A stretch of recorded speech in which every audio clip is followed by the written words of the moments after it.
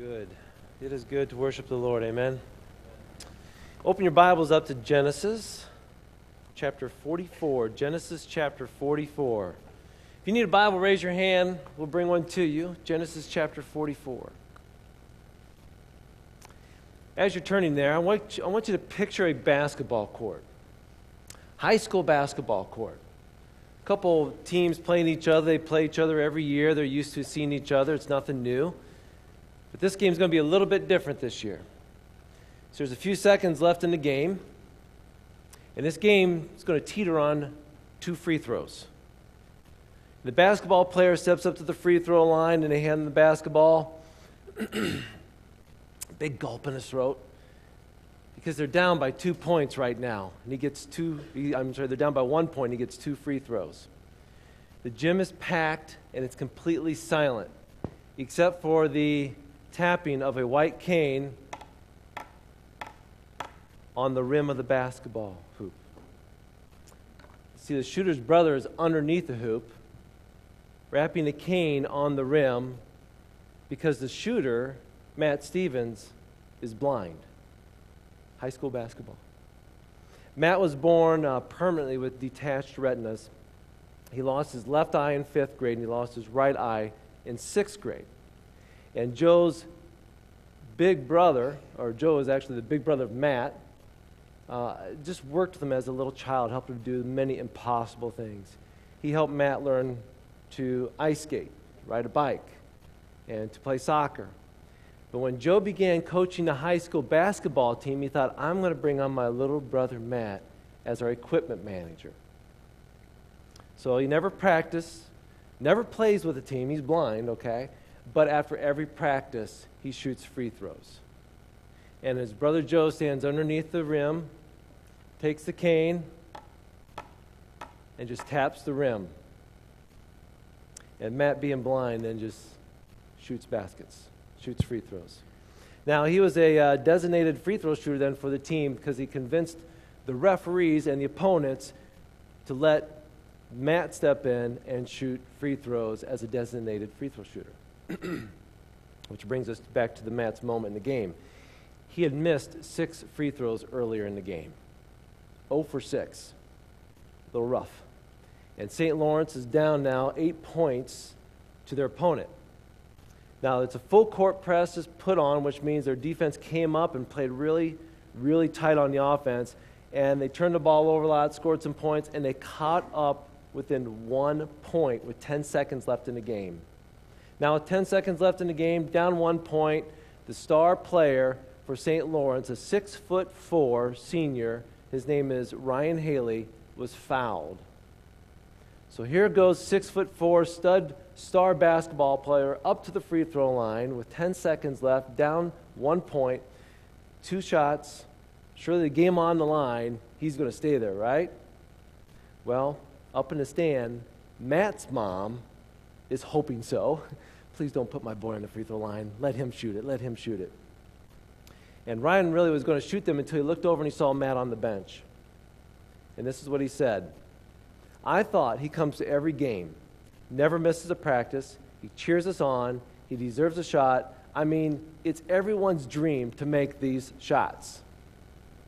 So out he goes, and in comes Matt. Now the ball bounces under Matt's hand.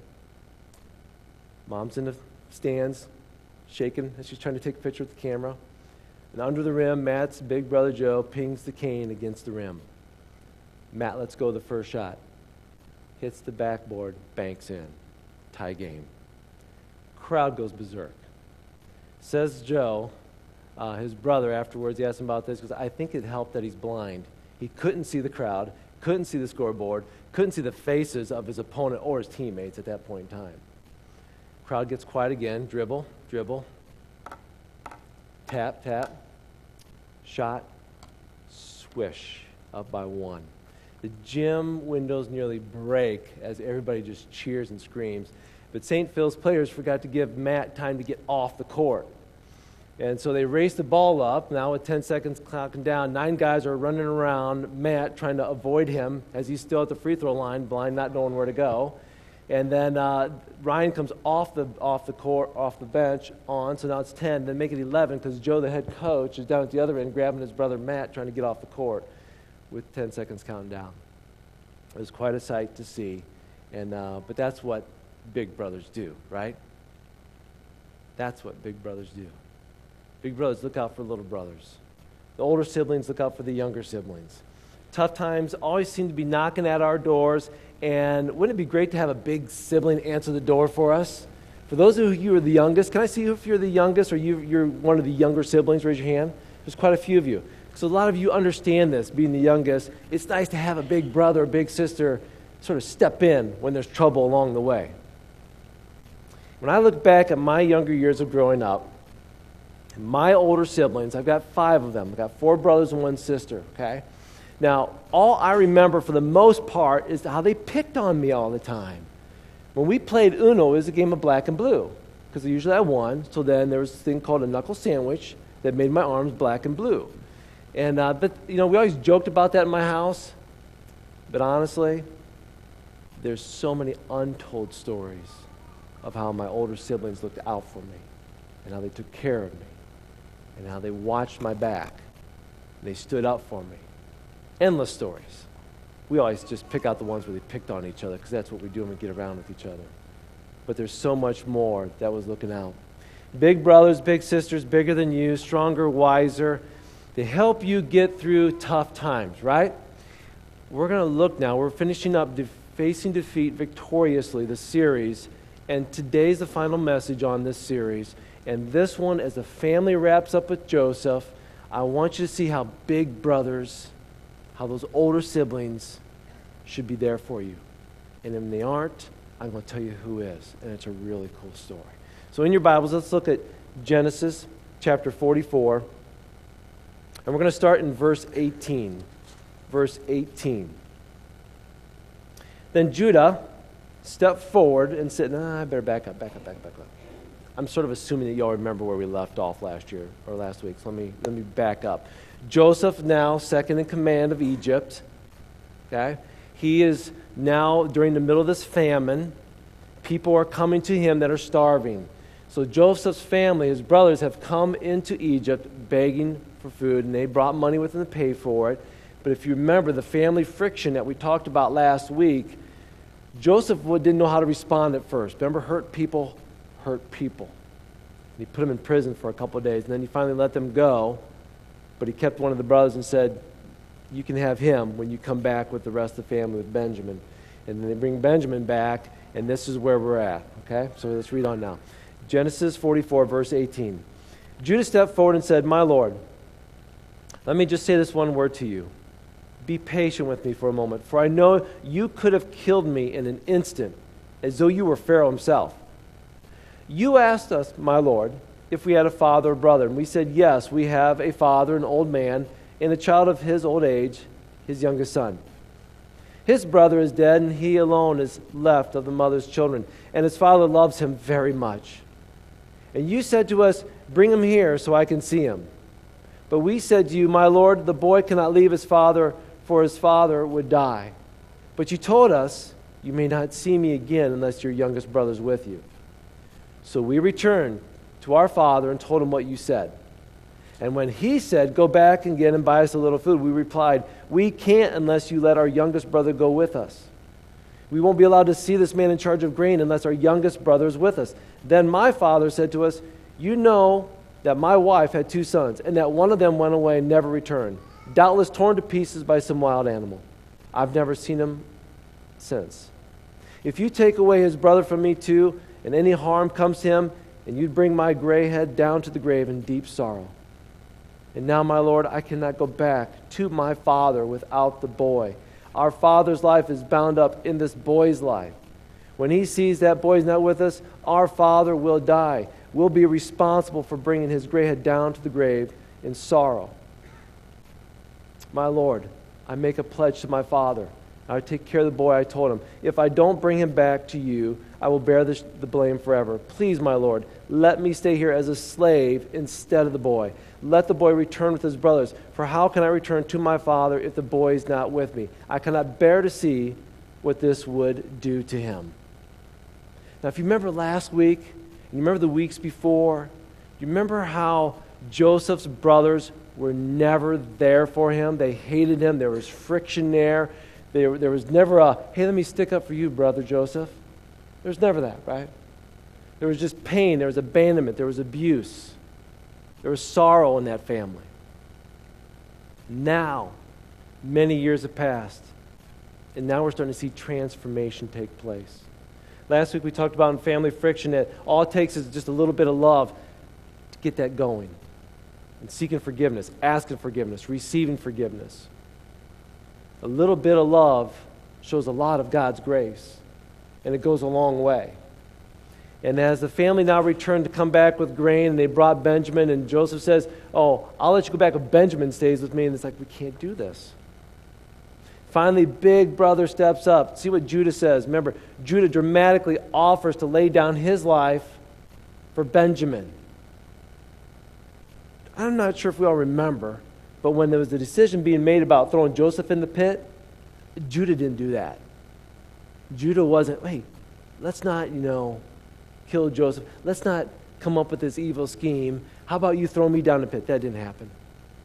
But Judah's life has transformed over years. A dramatic change from 20 years before. Judah distinguished himself as the one willing to be that substitutionary sacrifice, saying, out of love for my father and for my brothers, take me instead. That's a huge change. Evidence of a transformed life. Big brother who first came up with the idea of, hey, let's sell Joseph. Let's make some money. Now he's saying, take my life instead. That's a huge change. I want to point out some verses here real quick to you, and I want to show you how transformation of family friction begins. Because when we start showing love, when we start surrendering, families can change. Look how this begins. Verse 9, they trusted each other, not accusing each other of wrong when accused of stealing the cup. Verse 13, they stuck together when the silver cup was found. Joseph had a silver cup placed in the bag of Benjamin in the grain, so that when they were opened up and caught, they were accused of stealing the cup and they were being brought back into prison. It was all a trick by Joseph to bring them back. But when they found that cup, they stuck together. They didn't abandon the favored son like, oh Benjamin, sorry, you're out of here too. Because you need to remember, when Joseph was gone, who did Jacob's love fall upon then? The other brothers?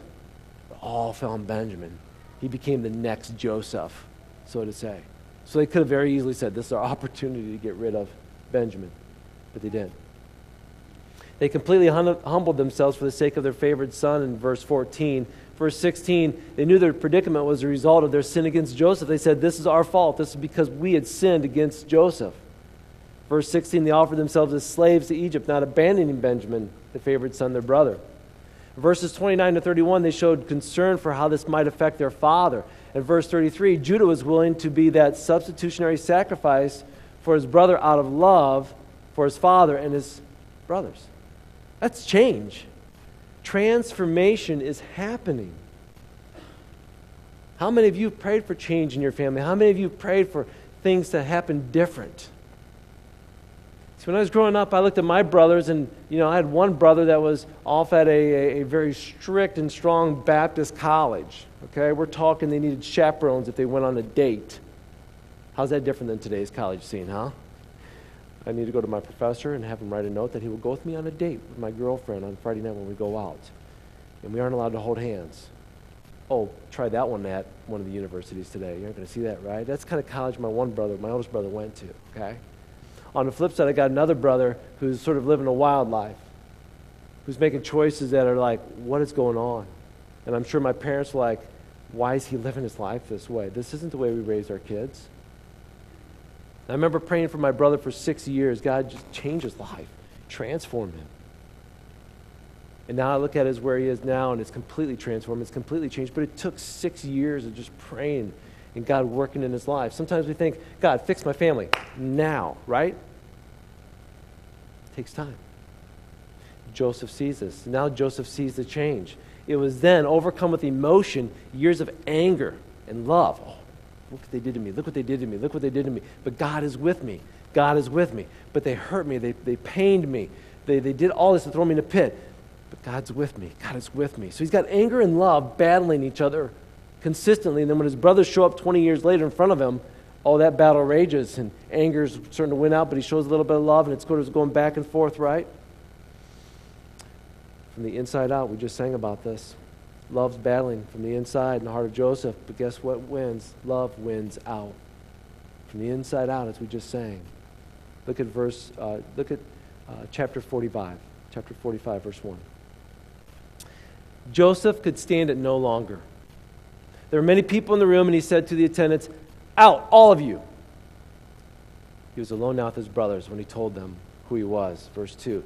He broke down and wept. He wept so loud the Egyptians could hear him, and word of it quickly carried to Pharaoh's palace. Can you imagine the weeping, the wailing of one man that the city hears him? That the palace of Pharaoh hears him? So emotionally distraught because all of that anger and all that love collided, and finally love wins out, and he just spills it all to his brothers. I am your brother. Can you imagine their eyes? Wide open, lumps in their throats. We sold you. It's 20 plus years. They didn't recognize him. He had that big black wig on. He's all changed. His dialect was different. The last time they saw him, he was bruised, dirty, skinny, frightened, being hauled off to Egypt. He was a teenager. Now he's a prince. I'm Joseph, he said to his brothers. Listen to the first thing he says. Is my father still alive? But his brothers were speechless. They were stunned to realize that this was Joseph. If you were to look at this in Hebrew, because of the punishment they anticipated, now think about this. They know what they did to their brother. He's the prince. One snap of the fingers, one clap of the hands, their heads are off. They're anticipating some kind of punishment. There's this great emotion of Joseph, this manner of revelation of who he is, and the total shock of learning that Joseph was not only alive, but right in front of them. His brothers were dismayed. The Hebrew word here for dismayed actually means amazed, frightened, terrified. Terrified. They didn't know what to say. Their faces were probably turning pale, but look at verse 4.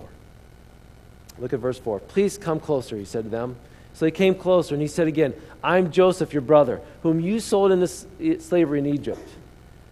Don't be upset. Don't be angry with yourselves. Listen, does he know his brothers or what? They're probably like ready to get angry with each other and fight with each other. He's like, guys, don't get angry with yourselves for selling me to this place. Listen to this. It was God who sent me here. Repeat after me. God sent me here.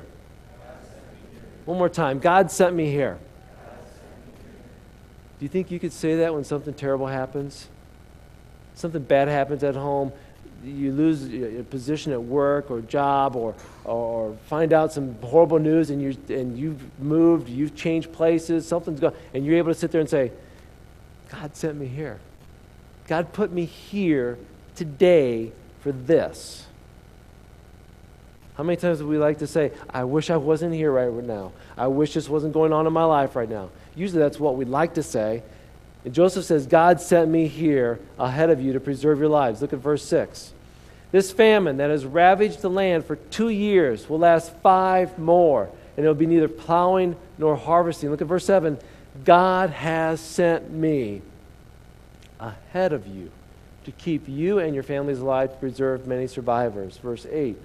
So it was God who sent me, not you. Let me hear you say, not you. Look at the person next to you and point to them and say, not you. Oh, yeah. Because how many times do we look at the person next to you and say, it was you, it's your fault, right? You did this to me. It's your fault. Of Joseph, he goes, no, it's God that sent me, not you.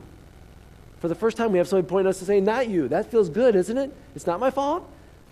Gentlemen, how many times has your wife leaned over and said, we got to talk? We need to talk. Gentlemen, how many in those moments of time do you have the same stunned faces as Joseph's brothers?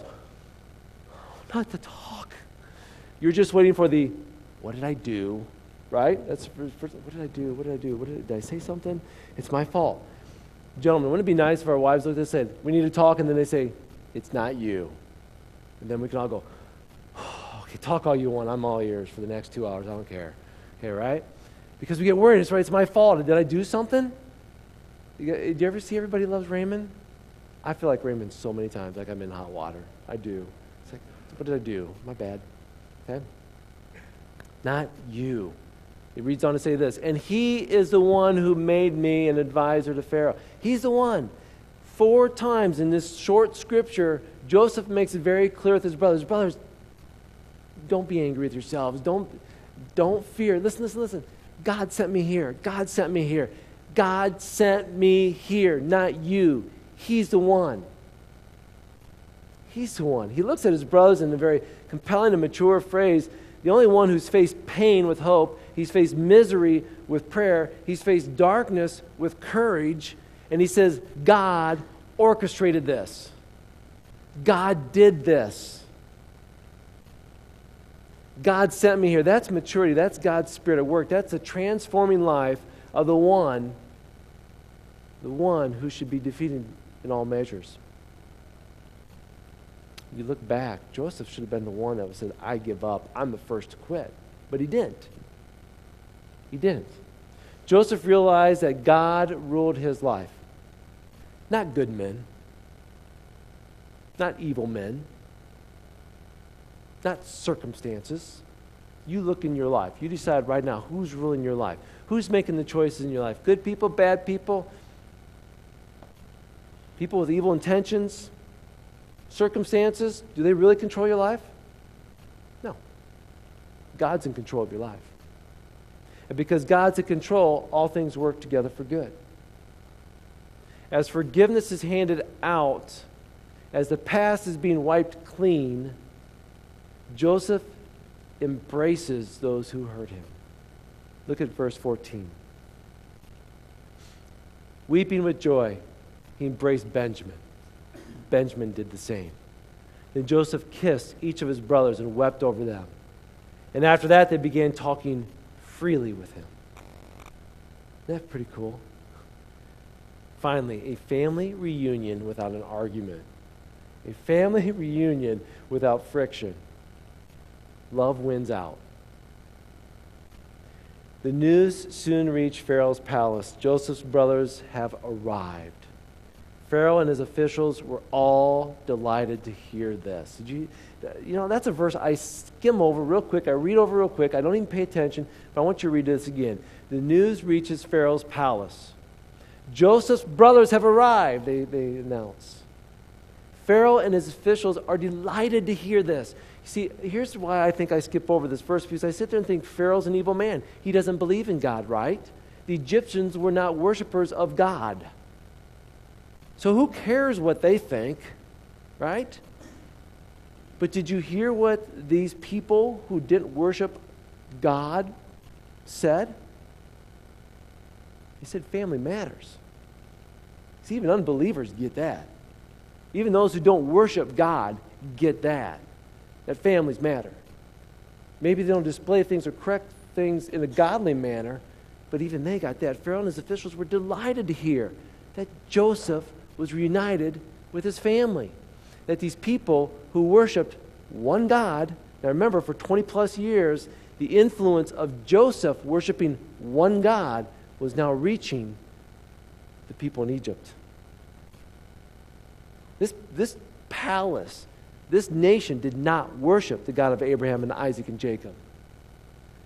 But Joseph stood up under everything.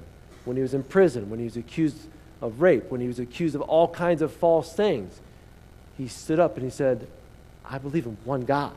Even though we worship many gods around here, I believe in one God. And now that influence of that one believer in a land of unbelievers was now being impacted. And these people, whether they believed in one God now or not, they understood this: family matters. Verse 17, Pharaoh said to Joseph, tell your brothers, this is what you must do. Load your pack animals. Hurry back to the land of Canaan. Get your father, all your families, return here. I'll give you the very best land of Egypt.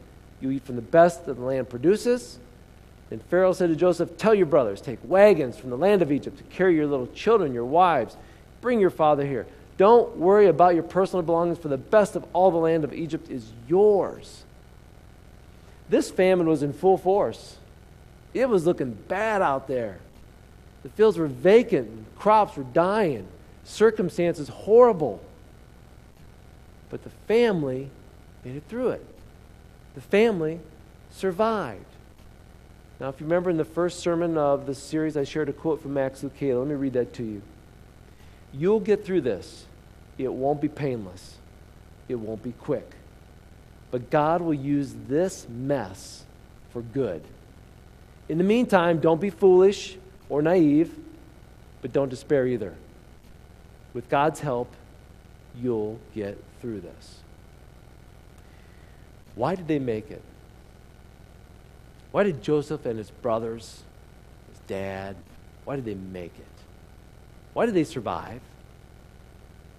Why did it happen the way that it did? Was it because they were good? Was it because of entitlement? My brother's a prince, so we're entitled to all this, right? No. They made it because Joseph was their brother. Joseph, now second in command, had arrived. Because they were related, because they had a brother that looked out for them, they made it. They survived. They lived because they were related to the one who could save them. They lived because they were related to the one who could save them. Look at the person next to you and ask, who are you related to? Ask them.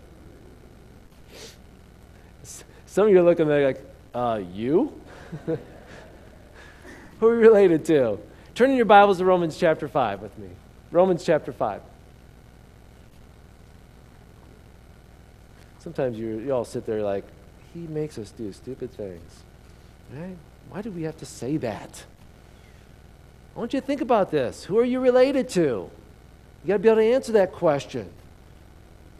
And I'm not talking about your relatives. Somebody more than that.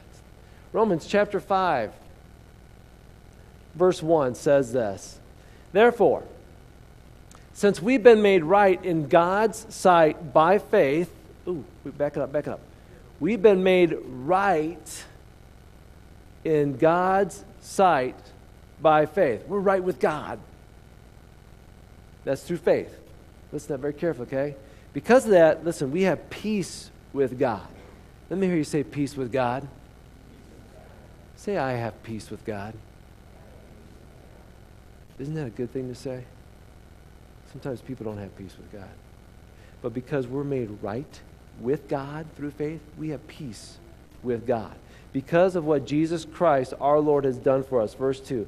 Because of our faith, Christ has brought us into this place of undeserved privilege where we now stand. Do you hear that? Because of our faith, because of what we believe, not what we've done, not who we're related to, but because of what we believe, we're taken to that place, what Christ did for us on the cross, and we have an undeserved privilege. We don't deserve this. But we can now stand where we are because of our faith, because of what Christ did. And we confidently and joyfully look forward to sharing God's glory. Verse 3. We can rejoice too when we run into problems. Whoa. What? Say that again, Paul? Yeah. We can rejoice when we run into problems and trials, for we know that they help us develop endurance. John Maxwell wrote a book that says, sometimes we win, sometimes we learn. See, a lot of people live a life, sometimes we win, sometimes we lose. If that's the way your life is, you're not going anywhere with this. Lost in life is about learning. Every day is about problems and trials, how you work through those. And you learn from them every step. Parents, every day that you try to correct your children or give them direction, you're ready to give up. Guess what? That was just one more day of learning, of endurance, to make you all stronger. Look at verse 4. Endurance develops strength of character. Character strengthens our confident hope of salvation. This hope will not lead to disappointment. For we know how dearly God loves us. Back it up. What'd that say? For we know how dearly God what? Well, let's say it again. How much dearly God what? Oh, He loves us. Because He's given us the Holy Spirit to fill our hearts with His love. See, Jesus is our Savior. He is our Lord. He is our King. But would you consider Him more than that? Absolutely. Maybe closer than that? Yeah. He's not just Lord, Savior, and King, but you know what He is? He's like a brother. He's like that big brother that some of us have longed for, we've never had. That older sibling that looks out for us. Now you say, how can you say that? Let me read scripture from Matthew chapter 12. As Jesus was speaking to the crowd, His mother and brothers stood outside, asking to speak to Him. Somebody told Jesus, hey, Jesus, your mother and your brothers are outside, and they want to speak to you. And Jesus said, who is my mother? Who are my brothers? Now, He wasn't playing, like, I don't know who they are. He was just sort of playing with them for a second because He had something really important to say, and this is what it was. Then He pointed to His disciples. Disciples are those who follow Jesus. If you're a follower of Jesus, let Jesus point at you at this moment and listen very carefully. Look, these are my brothers and my brothers. Anyone who does the will of my Father, anyone who does the will of my Father in heaven is my brother and my sister. If you're doing the will of your Heavenly Father, if you're obedient in doing what God's asked you to do, you know what Jesus calls you? My brother, my sister. You not only have a Lord and Savior and King, you have a brother who stands by you, as brothers, as siblings should. Despite the background of those disciples, and you think about that, are you kidding me? And you think about our background, we are like misfits at times. We mess up a lot, right? We may not have titles or power or prestige, but Jesus says, you're more than a believer. You're my brother, you're my sister.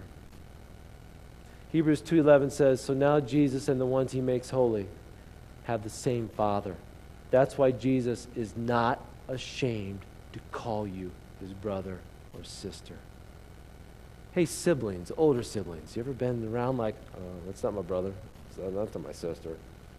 You're a little ashamed because they're acting crazy?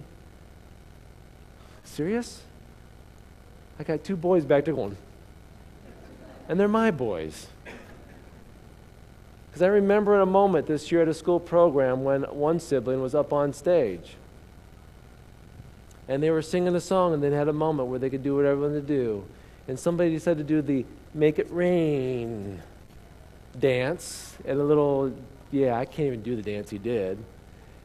And I remember looking at my wife and her jaw was like, and she looked at me and my jaw was, and I looked at my 2 sons, my oldest sons, and they're like,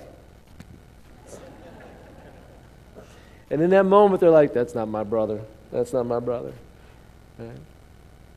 You know what's really cool is what Jesus says here. That's why Jesus is not ashamed. Because we have the same Father, Jesus is not ashamed to call you brother and sister. Isn't that amazing? You have a Savior, you have a King, you have a Lord, and you have a brother.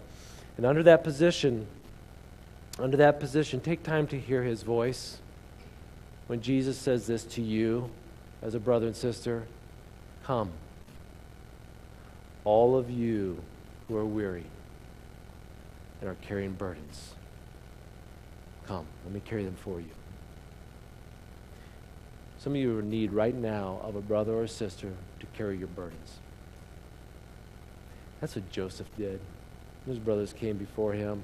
They received so much good, not because they deserved it, not because they traveled a long distance, not because they put themselves on their knees, but because they had a brother who could provide.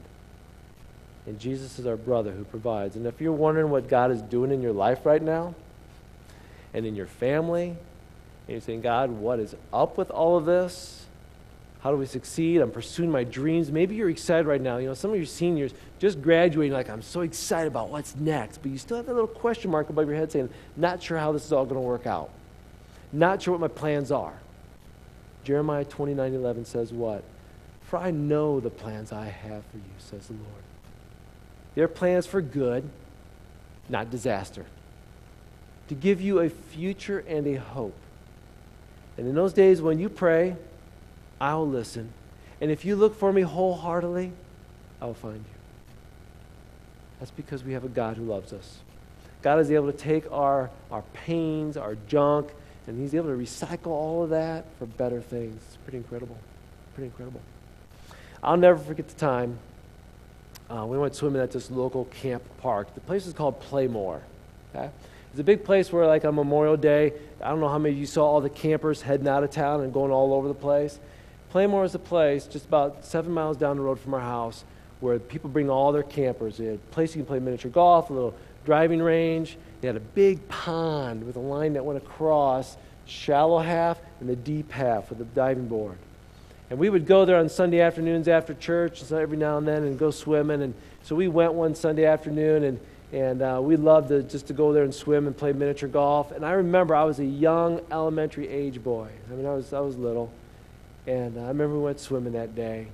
And I remember that I crossed the line, and I entered in on the deep side. I didn't realize on the deep side, you go about 2 or 3 feet out into the water, and then it just drops. And it's gone.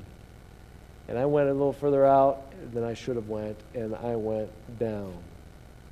I don't remember much after that, except my brother Terry, who ran off of the shore and dove in the water and pulled me to safety. He was still fully dressed, wallet in his pants and everything. I remember after he got me up to the shallow water and helped me, get rolling again. I remember seeing him he didn't yell at me. I remember him pulling his wallet out and throwing it down and sort of wringing out his clothes, and he didn't get upset with me, but he'd saved me. And if it weren't for my older brother today, it would look very different. Look very different. But that's what big brothers do. They disregard what's going on in their life, and they jump in to save a little brother. And that's what Jesus did. He jumped into this world to save his little brothers and little sisters. That's us. So in the midst of what's going on in your life, thank God for that. Then do something with that. You see, after I got through that whole incident, I was so grateful for my brother in that incident. It caused me to take swim lessons. So I learned how to swim. And then I took lifeguarding lessons and became a lifeguard. Figured that I should try to help save others. See, when Jesus saves you, he jumps into this world as a big brother, big sister to save you, then he says, now, saved you. Now you go take what I've given you and you do something with it for me. That's how we honor our big brother, our Lord, our Savior, our God. Amen? Would you please stand?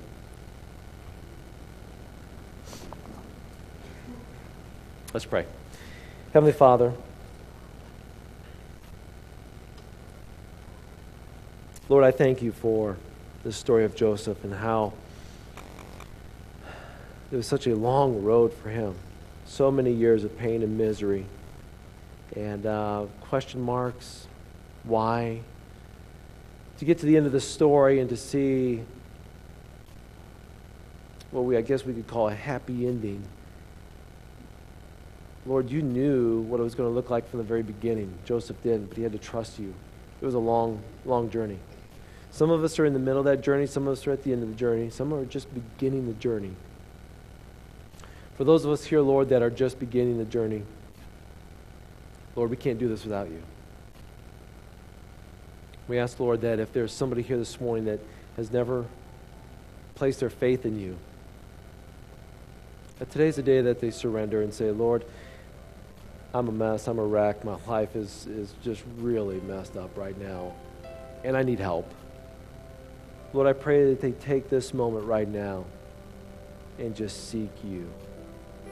You're a God who loves us, who forgives us. So if we need to seek forgiveness now, we ask for forgiveness of our sins. Cleanse us, Lord. Make us new. Just erase those sins. We're sorry for them. We ask for forgiveness. And you are a faithful and just God who forgives. Lord, some of us here, we know we're forgiven. We follow you, but sometimes we forget. We want to give up. We're tired of the pain. We're tired of, it seems like a drudgery.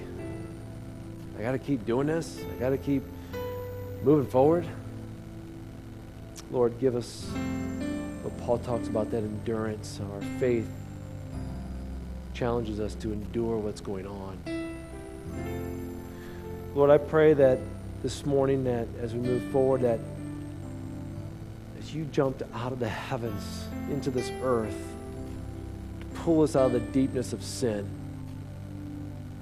to save us, to revive us, to rescue us. Lord, we thank you for that. We praise you for that. Now, Lord, we want to take our lives as a living sacrifice. We want to live for you. We want others to know you too. We want to be the church in a way that just glorifies your name and your name alone. It's not about us. It's all about you. So, Lord, we thank you for coming in this world and saving us. And, Lord, help us to go live for you. Lord, as we sing to you the song of worship, we ask that you continue to speak in our hearts. In thy name we pray.